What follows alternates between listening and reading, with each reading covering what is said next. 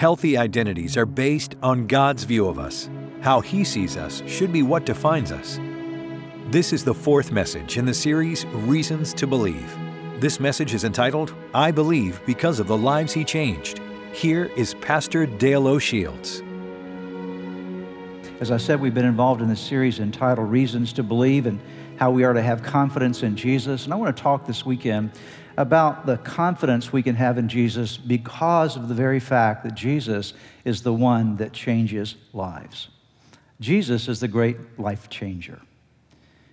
It's very important what you believe. Your beliefs really do make a difference in how you live your life. A belief is not just something that has no consequence to it. Your beliefs have consequences. Your belief will lead you to certain behavior. You will live a certain way based upon your belief system. In fact, one of the best ways to know what someone believes is by looking at how they live. Your life is really a mark of what your beliefs truly are.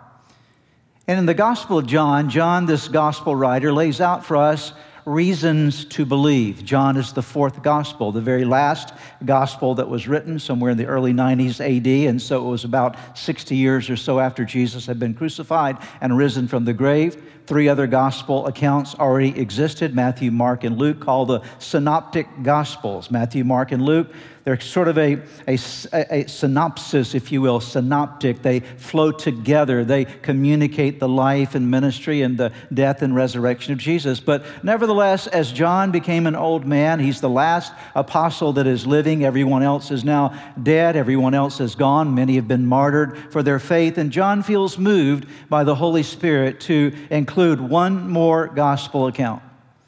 Matthew has written his gospel primarily to the Jews, to promote and to communicate that Jesus was the King of the Jews. Mark has written his gospel primarily focused upon the Romans, so that the Romans in that society of that day would have understood that Jesus was a Messiah, a Savior for them as well.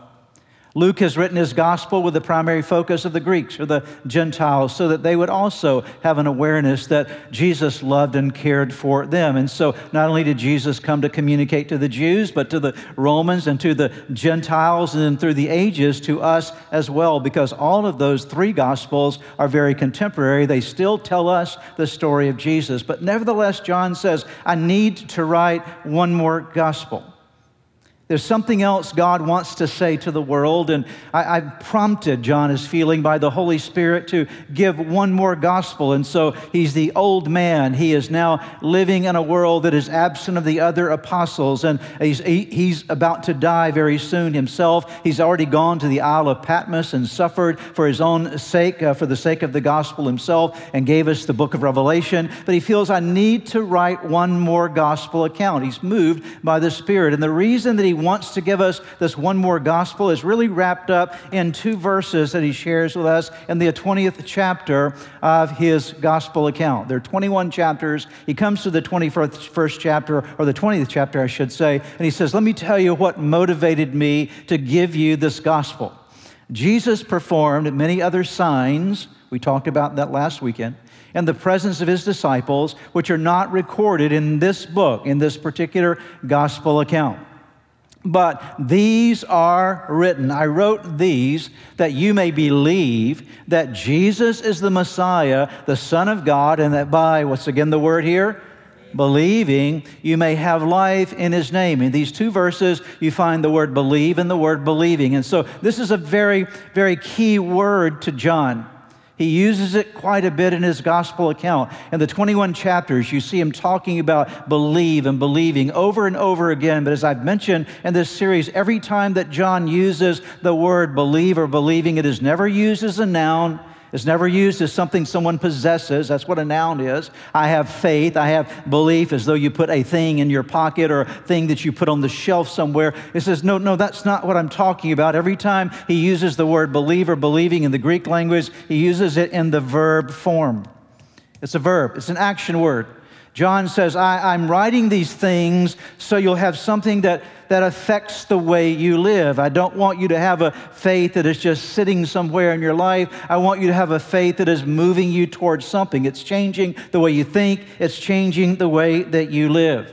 And so he lays out for us in these 21 chapters, and by the way, I would really encourage you to read through the Gospel of John. If you haven't done so recently, it's very easy to do. One chapter a day for 21 days, and you've gone through the entire book. And it's a wonderful book to renew your faith, to revive yourself in terms of the ministry of Jesus from John's written perspective, a very unique kind of gospel that he gave us. And so John lays out reasons to believe, not reasons to have some kind of faith that you put in your pocket somewhere or lay up on a shelf somewhere, but a kind of faith that moves you to action, that causes you to be a different kind of person. And one of the things that's very interesting in the Gospel of John is that John's always bringing people into the forefront. It's like he's pushing people out on the front of the stage and says, look at this person. I want you to see what Jesus did for them. And then he'll bring another person and push them to the forefront and say, look at this person. Look at what Jesus did for them. And so he gives us individual pictures, individual perspectives of people who had their lives radically changed by Jesus. And so what I want to do this weekend is I want to share with you 6 of those examples. 6 of those people that John pushes to the forefront and says, look at these people. These are the people. You can believe in Jesus because I want you to see what Jesus did for that person and that person and that person and that person and that person and that person. 6 examples tonight of what Jesus did for 6 individuals and how Jesus can change and does change our lives. The first thing I want to share with you this weekend is that we understand that Jesus changes lives by giving people a new identity. And there's a particular person that we'll see in this story who received a new identity. Before I talk about this person, let me talk about this phrase, identity, for a moment. Your identity is how you view you. What is my identity? You carry around with you some form of identification. If you go to cash a check or you try to find your way into a particular environment, they're going to ask you for some kind of identification. And that identification is linked to your identity. Who are you? But identity is not just a matter of a picture on a little card somewhere, an address where you live, but your identity really is stronger than that. It really has to do with how you view you on the inside. And you carry yourself through life, not just by a card that you present somewhere and say, yeah, that's me. No, you have a picture of you that affects how you live. And our identities in life are very, very fragile. A person's identity can be broken and made very dysfunctional by the slightest thing, sometimes by a parent that will say something without even meaning to that might scar a child's identity, or a teacher in a classroom might say something just in a moment that might just be something that affects that child's perception of themselves, or a coach on an athletic team may say something that can affect the view that little child has about them, and they may carry that with them through their entire life unless they receive some kind of healing, some kind of restoration. And there are all kinds of things that affect our identity. And no one goes through life because we're living in a broken world. No one goes through life with the right, perfect identity that Jesus wants you to have for you. Every single person in this place this weekend and watching online, you and I, we all have some dimension of a broken identity. There have been some things that have happened in all of our lives that have twisted our identity. Have you ever gone to one of those carnivals where they have the kind of weird mirrors and you stand in front of them and you look a lot fatter than you really are, okay? I mean, you know you're big enough, but boy, this mirror really makes you look really, really big, or it makes you look really, really short, or it makes you look really tall, and you're looking into a mirror, but what you're seeing is not the real you. What you're seeing is a distorted perspective of you. And so many of us are going through life and we're looking into the mirror of people in our lives, and we're seeing and reflecting back to us a distorted perspective of who we are from God's perspective. And that's the problem, because most of us have formed our identity not based upon what God says about us, but based upon what other people say about us. That's why you and I are so concerned about what are they saying about me. What did they say? How do they view me? And so we live all of our lives many times trying to please other people, trying to be acceptable to other people because we're worried about our identity. We're taking our identity from other people, and we may even shape our behavior to try to get the approval of other people so that we can supplement or strengthen that vulnerability we feel on the inside called our identity. But I want you to know that when Jesus Christ comes into your life, He comes in to bring you a brand new identity. Not just one that's based upon what people say, but an identity that's based upon what God says about you. Now, let me introduce you to the person that John introduces us to in John chapter 1. And you know him as Peter. He's not initially known as Peter. He's initially known by another name. Here's the story in John chapter 1, verse 41 and 42. Notice what happens here.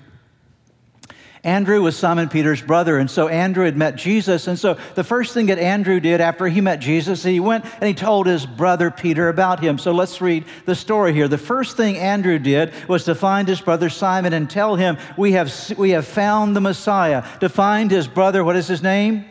Simon. Okay, let's stop right there. What is his name? Simon. We have found the Messiah, that is the Christ, and he brought, that is Andrew, brought who? Simon to Jesus. So say it with me. Andrew brought Simon to Jesus. Once again, if you will, Andrew brought Simon to Jesus. Jesus looked at him. Who did he look at? Simon. Okay, so you got the picture here. So here's the first experience, the first account that we have in the Bible of Peter and Jesus, or Simon and Peter, or Simon and Jesus having their initial encounter.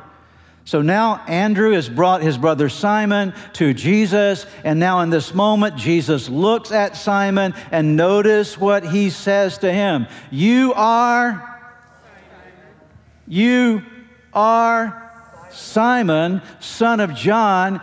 But I love what Jesus does there. He says, you will be called. Right there, the first time that Jesus meets Simon, he changes his name. And when he changes his name, if you change your name, you better change your identification. Because you will not make it through the airport unless you have a name that reflects who you really are. So here in this moment, the very first encounter that Jesus has with Simon, he says, I see you, Simon, you're son of John, but I see something different for your life. And the very first thing that Jesus addressed in Simon's life was his identity. We'll see later that Simon's identity was as a fisherman. And he called him from being a fisherman of fish to a fisherman of men. And so all that begins to change. But what I want you to see is this statement, you are, but you will be. Notice that, you are, but you will be. Aren't you glad that when Jesus comes into your life, somebody needs to get ready to say an amen right here, that when Jesus comes into your life, he sees what you are, but he also sees what you will be. He sees right where you are right now, but he says, I see you. You're Simon, you're son of John, but I also see what you will be. And in fact, in that moment, he prophesied to Simon and said, you're going to be called Cephas. Now, I don't have time because I got 5 more people to talk about tonight, but I want to give you the understanding. The word Cephas means Peter or a rock. I see who you are. You're born of a natural environment. You're the son of John, Simon. But I'm telling you what, you're going to be a rock in the kingdom. Now, it took a while for Peter to get to his rock status. Would you agree with me? He had a few ups and downs in the process, but he finally makes it to that place where he becomes this rock that Jesus has called him to be. Now, what I want you to see tonight, this weekend, is that if you are a follower of Jesus, then Jesus wants to, just like he did for Simon, he wants to impart to you a new identity. He wants you to know that he sees you differently than you see yourself. And he sees you differently than even other people see you. He wants you to understand some things about how he sees you. He sees you as a new creation. If any man be in Christ, he's a new creature. Old things pass away. Behold, all things become new. He sees you as his child. You are a child of Almighty God. So wonderful. That's our identity. We're now in His family. He sees you as a member of God's family, not just His child, but you're actually in the fold. You can be a child and out there somewhere not connected to the family, but you're a vital member of the family of God. He sees you as a temple of the Holy Spirit. He loved you so much and brought you into His family so He could put His Holy Spirit down inside of you. Dear believer, I want you to know this weekend that the very Spirit of Almighty God lives inside of you. That when you're breathing, when you're living your life, the Spirit of God, where you go, He goes with you. That's your identity. You are a temple of the Holy Spirit. I want you to know that, yes, God calls you a saint. You're not an ain't, you're a saint.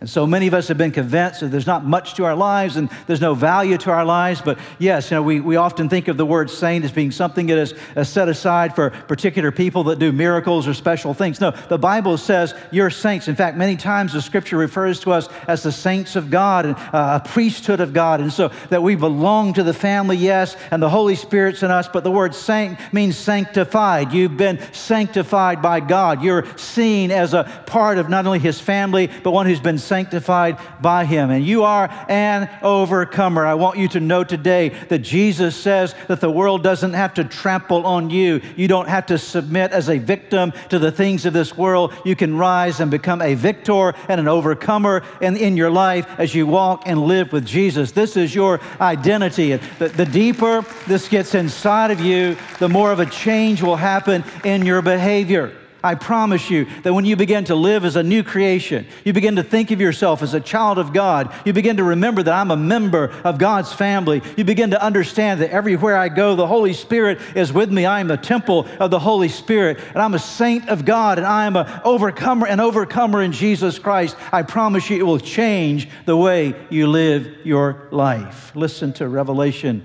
3, verse 12, the words of Jesus Himself. The one who is victorious, I will make a pillar in the temple of my God. These are the words of Jesus. Never again will they leave it. I will write on them the name. What does He say? I will write on them the name of my God and the name of the city of my God, the New Jerusalem, which is coming down out of heaven from my God, and I will write on them my new name. I want you to know, my goodness, that if you're a follower of Jesus, He wrote His name on you. His name is tattooed on your heart. You belong to Him. Okay.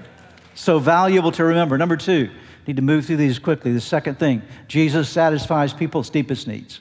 That's how He changes lives. He changes lives by changing your identity. He changes lives by satisfying the deepest needs of our lives.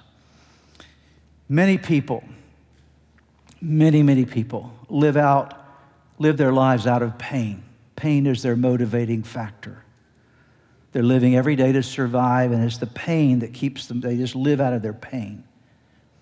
It's the perpetual thing that is the common denominator of their life. They're always living in pain. It drives them and oftentimes dictates to them very bad decisions.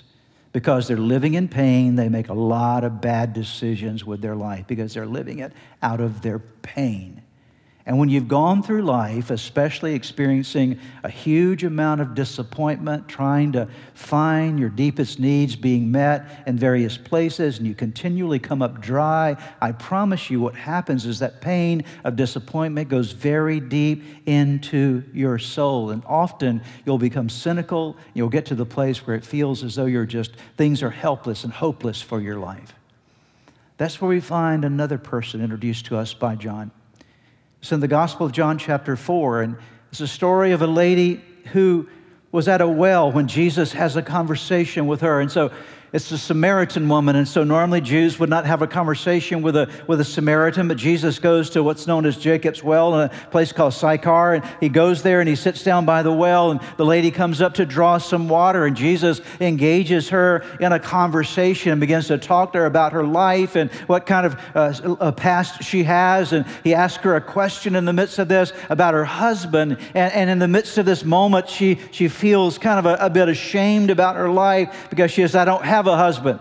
And Jesus responds back, well, that you've just told me the truth. You've had 5 husbands, and the one you're living with now is not even your husband. And so that was a real moment of recognition. We talked a bit about that last weekend, how there was a supernatural wisdom that Jesus had in meeting this lady. But what I want you to see this weekend is the need of this lady. Why had she been married 5 times, and why was she living with someone that was not even her husband at this moment? Because she had gone through relationship after relationship after relationship, 5 marriages trying to find love. 5 marriages, and now with someone else that she didn't want to risk having a commitment to because she wasn't sure that that was going to provide her. I believe, in fact, if you note the conversation that she has with Jesus, she's a little bit cynical in the way that she deals with this conversation with Jesus in the moment, because she's hurt, she's broken, she's lived life at a very empty well, and that's why Jesus begins to say to her, you've come to draw some water out of that well, but if you knew who I was, you'd ask for some living water. You'd ask for some water that can satisfy something in you that's never, ever been satisfied before. And there in that moment, this lady begins to understand that Jesus is the Messiah. And notice what happens. Chapter 4, verse 28, then leaving her water jar. I like that. What did she come to the water? What did she come to the well to get? Water. What did she leave the well without? Her water jar. Why? Because she had found living water. Amen? Leaving her water jar, the woman went back to the town and said to the people, come see a man who told me everything I ever did. Could this be the Messiah? They came out of the town and made their way toward him. Dear ones, I want you to know that Jesus is the one that can satisfy the deepest needs in a person's life. He can change your identity, and he can satisfy your deepest personal needs. Let's go to the third person that we're looking at. Jesus restores people's lost hopes and dreams. This is very similar in some ways of what we just talked about, but a different set of circumstances and a different person. In this story, we're going to see the person who's had not only painful disappointments in his life, but also painful disappointments that have existed for an extremely long period of time. See, it's one thing if you're kind of young in life and trying to find your way and things aren't going all so well for you. Maybe you feel like eventually I'll work it out. But this man had tried to work it out over and over again. His story is found in John chapter 5, and it happens at a place called the Pool of Bethesda. And at the Pool of Bethesda, there were all kind of sick people there. Those of you who've traveled to Israel will know that we will always go to the Pool of Bethesda and take a look. It actually exists there in Israel today, and the ruins are there, and you can see something of what that would have looked like. And this man was lying around the Pool of Bethesda, and what would happen was in the waters of the pools, according to the tradition, there would be an angel that would come down from time to time and stir up the waters there in the pools, and the first person to get into the water after the angel had stirred up the waters would experience healing. And so all around this massive area of the 5 covered colonnades that were there, all around this were sick people who were trying to get well. And here was this man who had been that way for 38 years. And Jesus walks up to him and says, "Sir, do you want to get well?" And he communicates back to Jesus. And don't have time this weekend to read the passage for you. You can read it on your own in John chapter 5. But there's this brief conversation where the man says, well, Jesus, in essence, I'm going to paraphrase here, you don't really understand. I've tried to get in the water a bunch of times, and every time I try to get in the water, somebody else gets in front of me. And so basically, I'm not even trying anymore. You're asking me, do I want to get well? I've tried, and I've tried, and I've tried, and I've tried, and nothing has worked. It's 38 years now. I'm getting older in this process. I don't think it's ever going to happen for me. And Jesus just scoots right past his excuse and says, get up, pick up your mat, and walk. And there in that moment, this man found strength as he got up from his mat. He began to walk, and as he walked, he found himself strengthened and healed. Why? Because his life had been restored. His lost hopes and lost dreams had been restored by Jesus. Dear one, I want to tell you this weekend, please listen. Whether you've lost your identity or you're not sure who you are in Christ, you can recover your identity.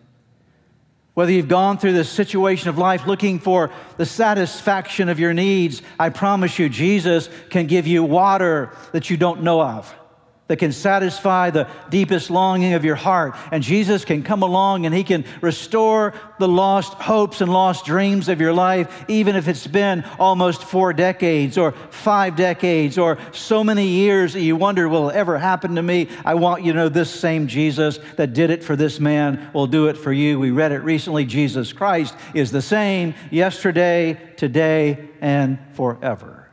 The fourth thing. Jesus frees people from a guilt-ridden past. Now John's going to bring another person into the forefront. He's going to highlight somebody else's testimony.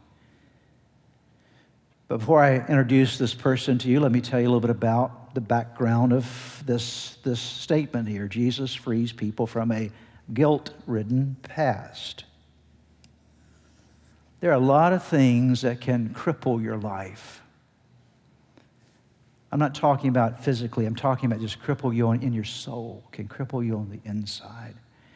And from my experience over the years of ministry and just my own experiences of life as well, I will tell you there's nothing that can cripple you like guilt and shame will.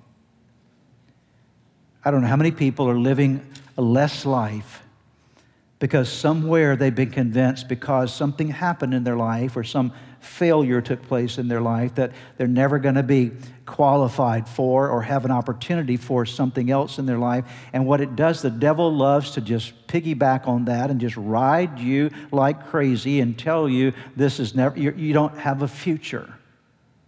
There's no future for you. And so what happens when guilt and shame begins to work its way into your soul, you begin to experience this self-hatred and self-disgust, and you become your own worst enemy, and you start even sabotaging the very successes of your own life because this guilt and shame shuts you down on the inside. It shuts you out of your future. I tell you, there are literally millions of people around the world today. They're shut out of their future because of a guilt-ridden past of shame in their life. They're hopelessly stuck in their guilt. They're hopelessly stuck in their shame.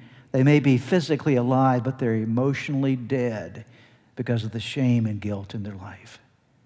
And it works its way out in many different fashions that we don't have time to talk about this weekend. But I will tell you something, when you live in guilt and shame, it's a sad way to live. It's really not living at all. I want you to know that Jesus loves to free people from a guilt-ridden past. He loves to do that. And there's this wonderful story in John chapter 8, and we've been talking a little bit about it in this series. I'm going to bring it back to your attention again. Some of these are repeat stories, but it doesn't hurt for us to repeat them again. Remember these stories because they're given to us for a reason, so that we'll believe that Jesus is the Messiah, the Son of God. John said, I didn't tell you all the stories, but the ones I told you so you'll believe that Jesus is the Messiah, the Son of God. And the story is of the lady caught in the act of adultery. And she's dragged into the presence of Jesus by all these religious guys, these Pharisees. And she's pulled into the presence of Jesus and thrown at his feet. You know the story, John chapter 8. We talked about it last weekend, I believe it was. And there she is in this moment of complete humiliation. Complete humiliation. By the way, where was the guy? They didn't drag him in there.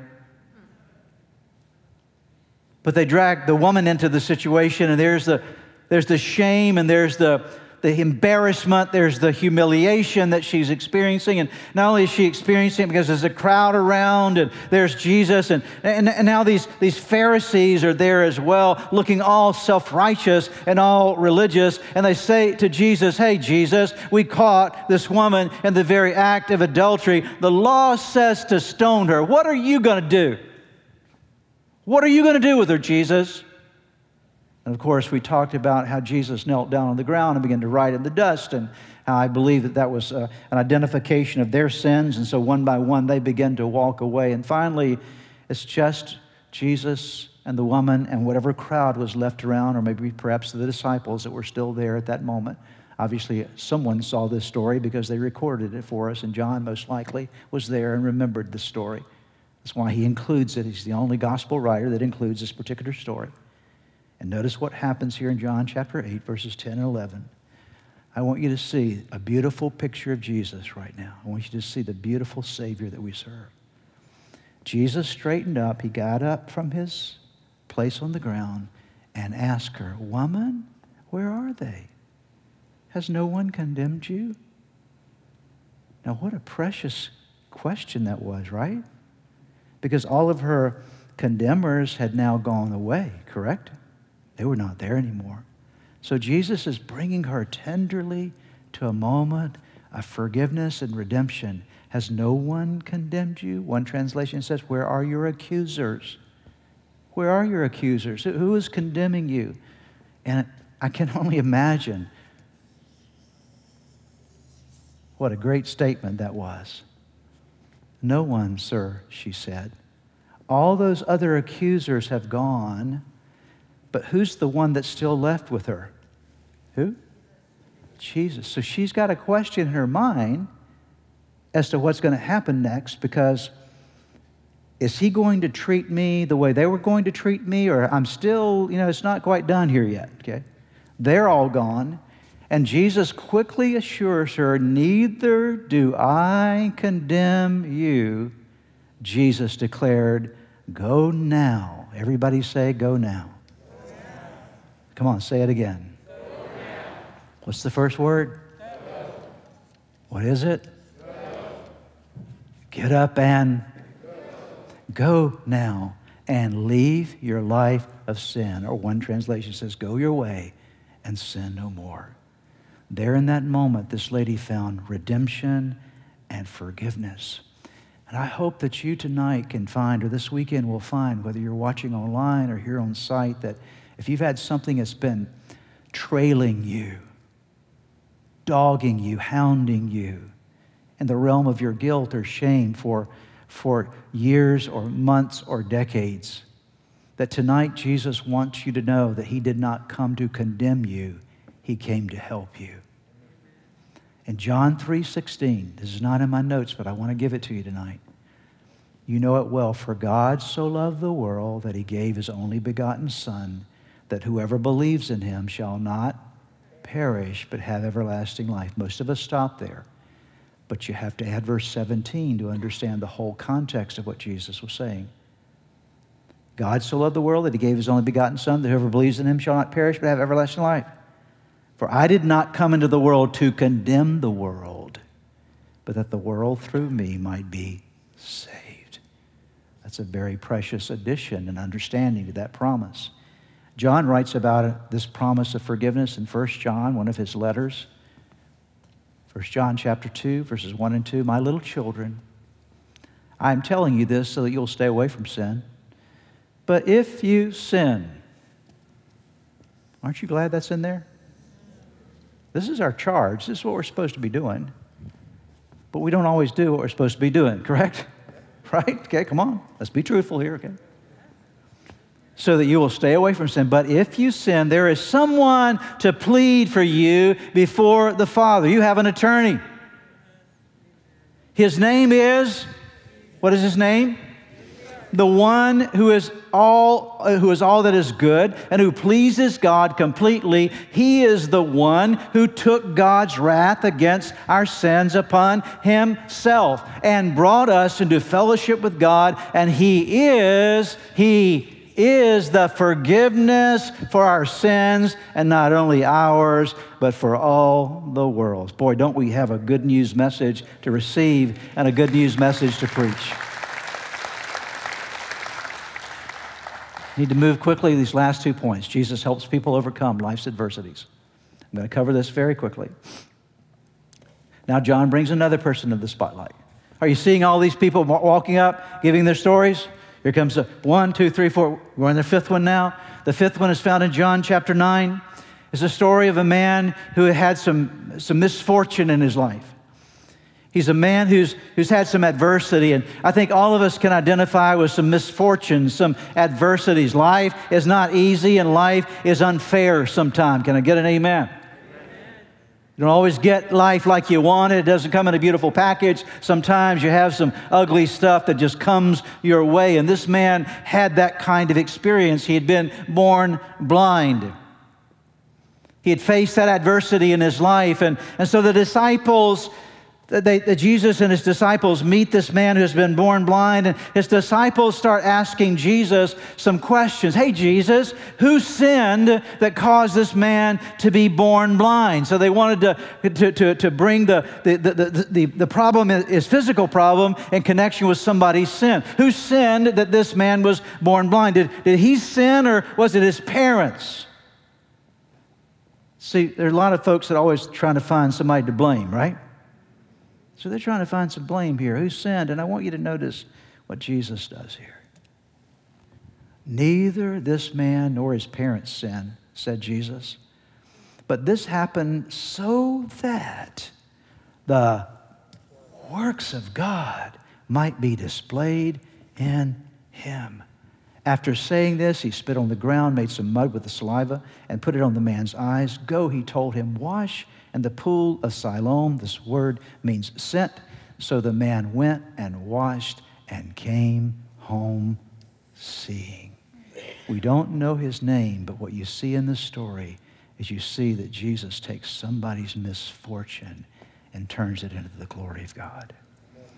There's somebody here this weekend and somebody watching online right now that you've had some misfortune in your life. Life hasn't treated you fairly. But I want you to know that's not the end of the story.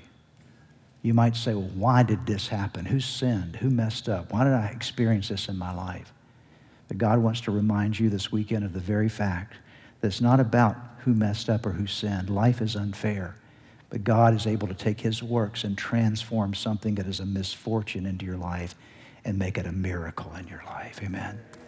Something that is a misfortune in your life and transform it into a miracle. That was a pretty weak applause, but that's okay. We got one more point to make, all right?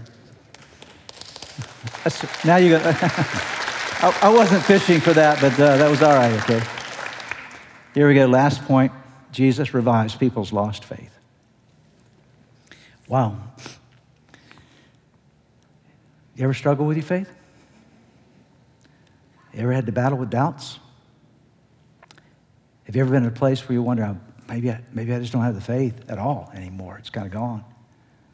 I want you to know that Jesus has the answer for that, because in John's gospel, he brings to us another picture of a man who was struggling with his faith. None of the other gospel accounts record this for us.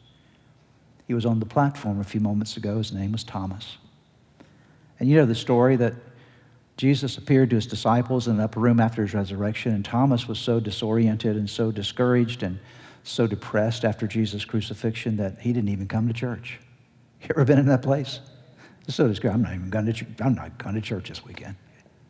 By the way, always understand that if you miss church, you miss an opportunity to see Jesus, okay? Because Jesus came to the room that weekend when he was there, and he showed up, but Thomas wasn't there, okay? So Thomas didn't get the blessing. Thomas missed the opportunity to see the risen Savior. And so they start telling Thomas later, hey, Thomas, we saw the Lord. He's alive. And Thomas said, no, I am never going to believe unless I see him myself. My faith is gone. I don't have any belief in this anymore. I'm not believing what you say unless I see it. In fact, unless I take my finger and touch his hands and his side, I'm not even going to believe.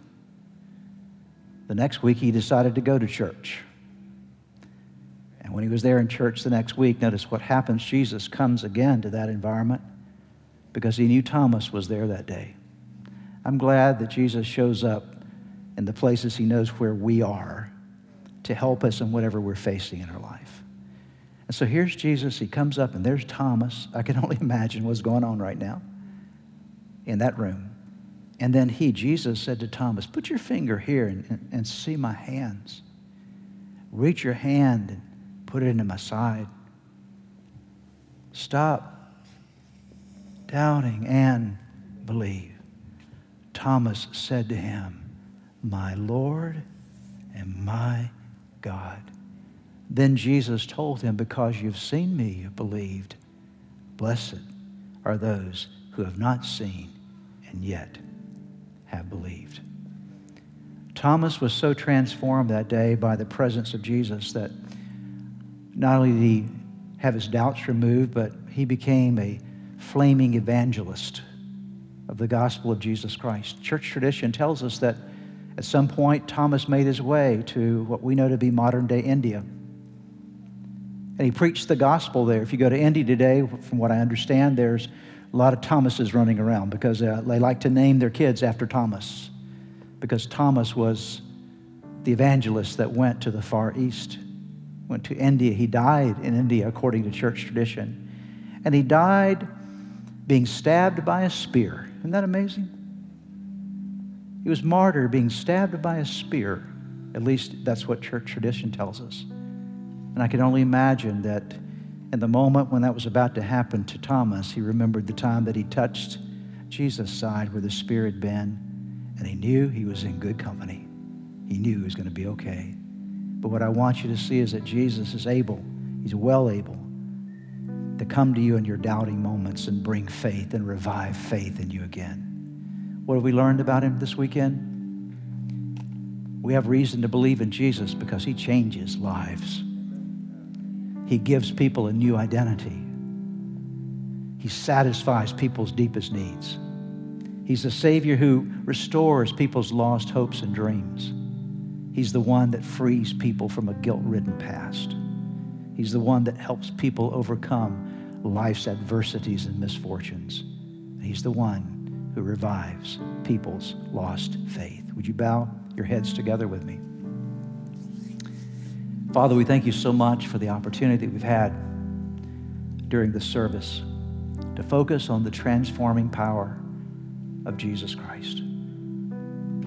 And Lord, I believe that something that's been said this weekend is what someone needed to hear. Probably at some point, all of us needed something during this message. And I pray that hope and faith and confidence would arise. And I pray that we would remember that John wrote these things so that we would believe that Jesus is the Messiah, the Son of God, and that by believing, we'll have life in his name.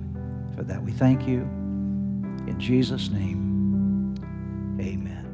I would like to close today by giving you an opportunity to ask Jesus to be the Lord of your life. Would you pray with me right now?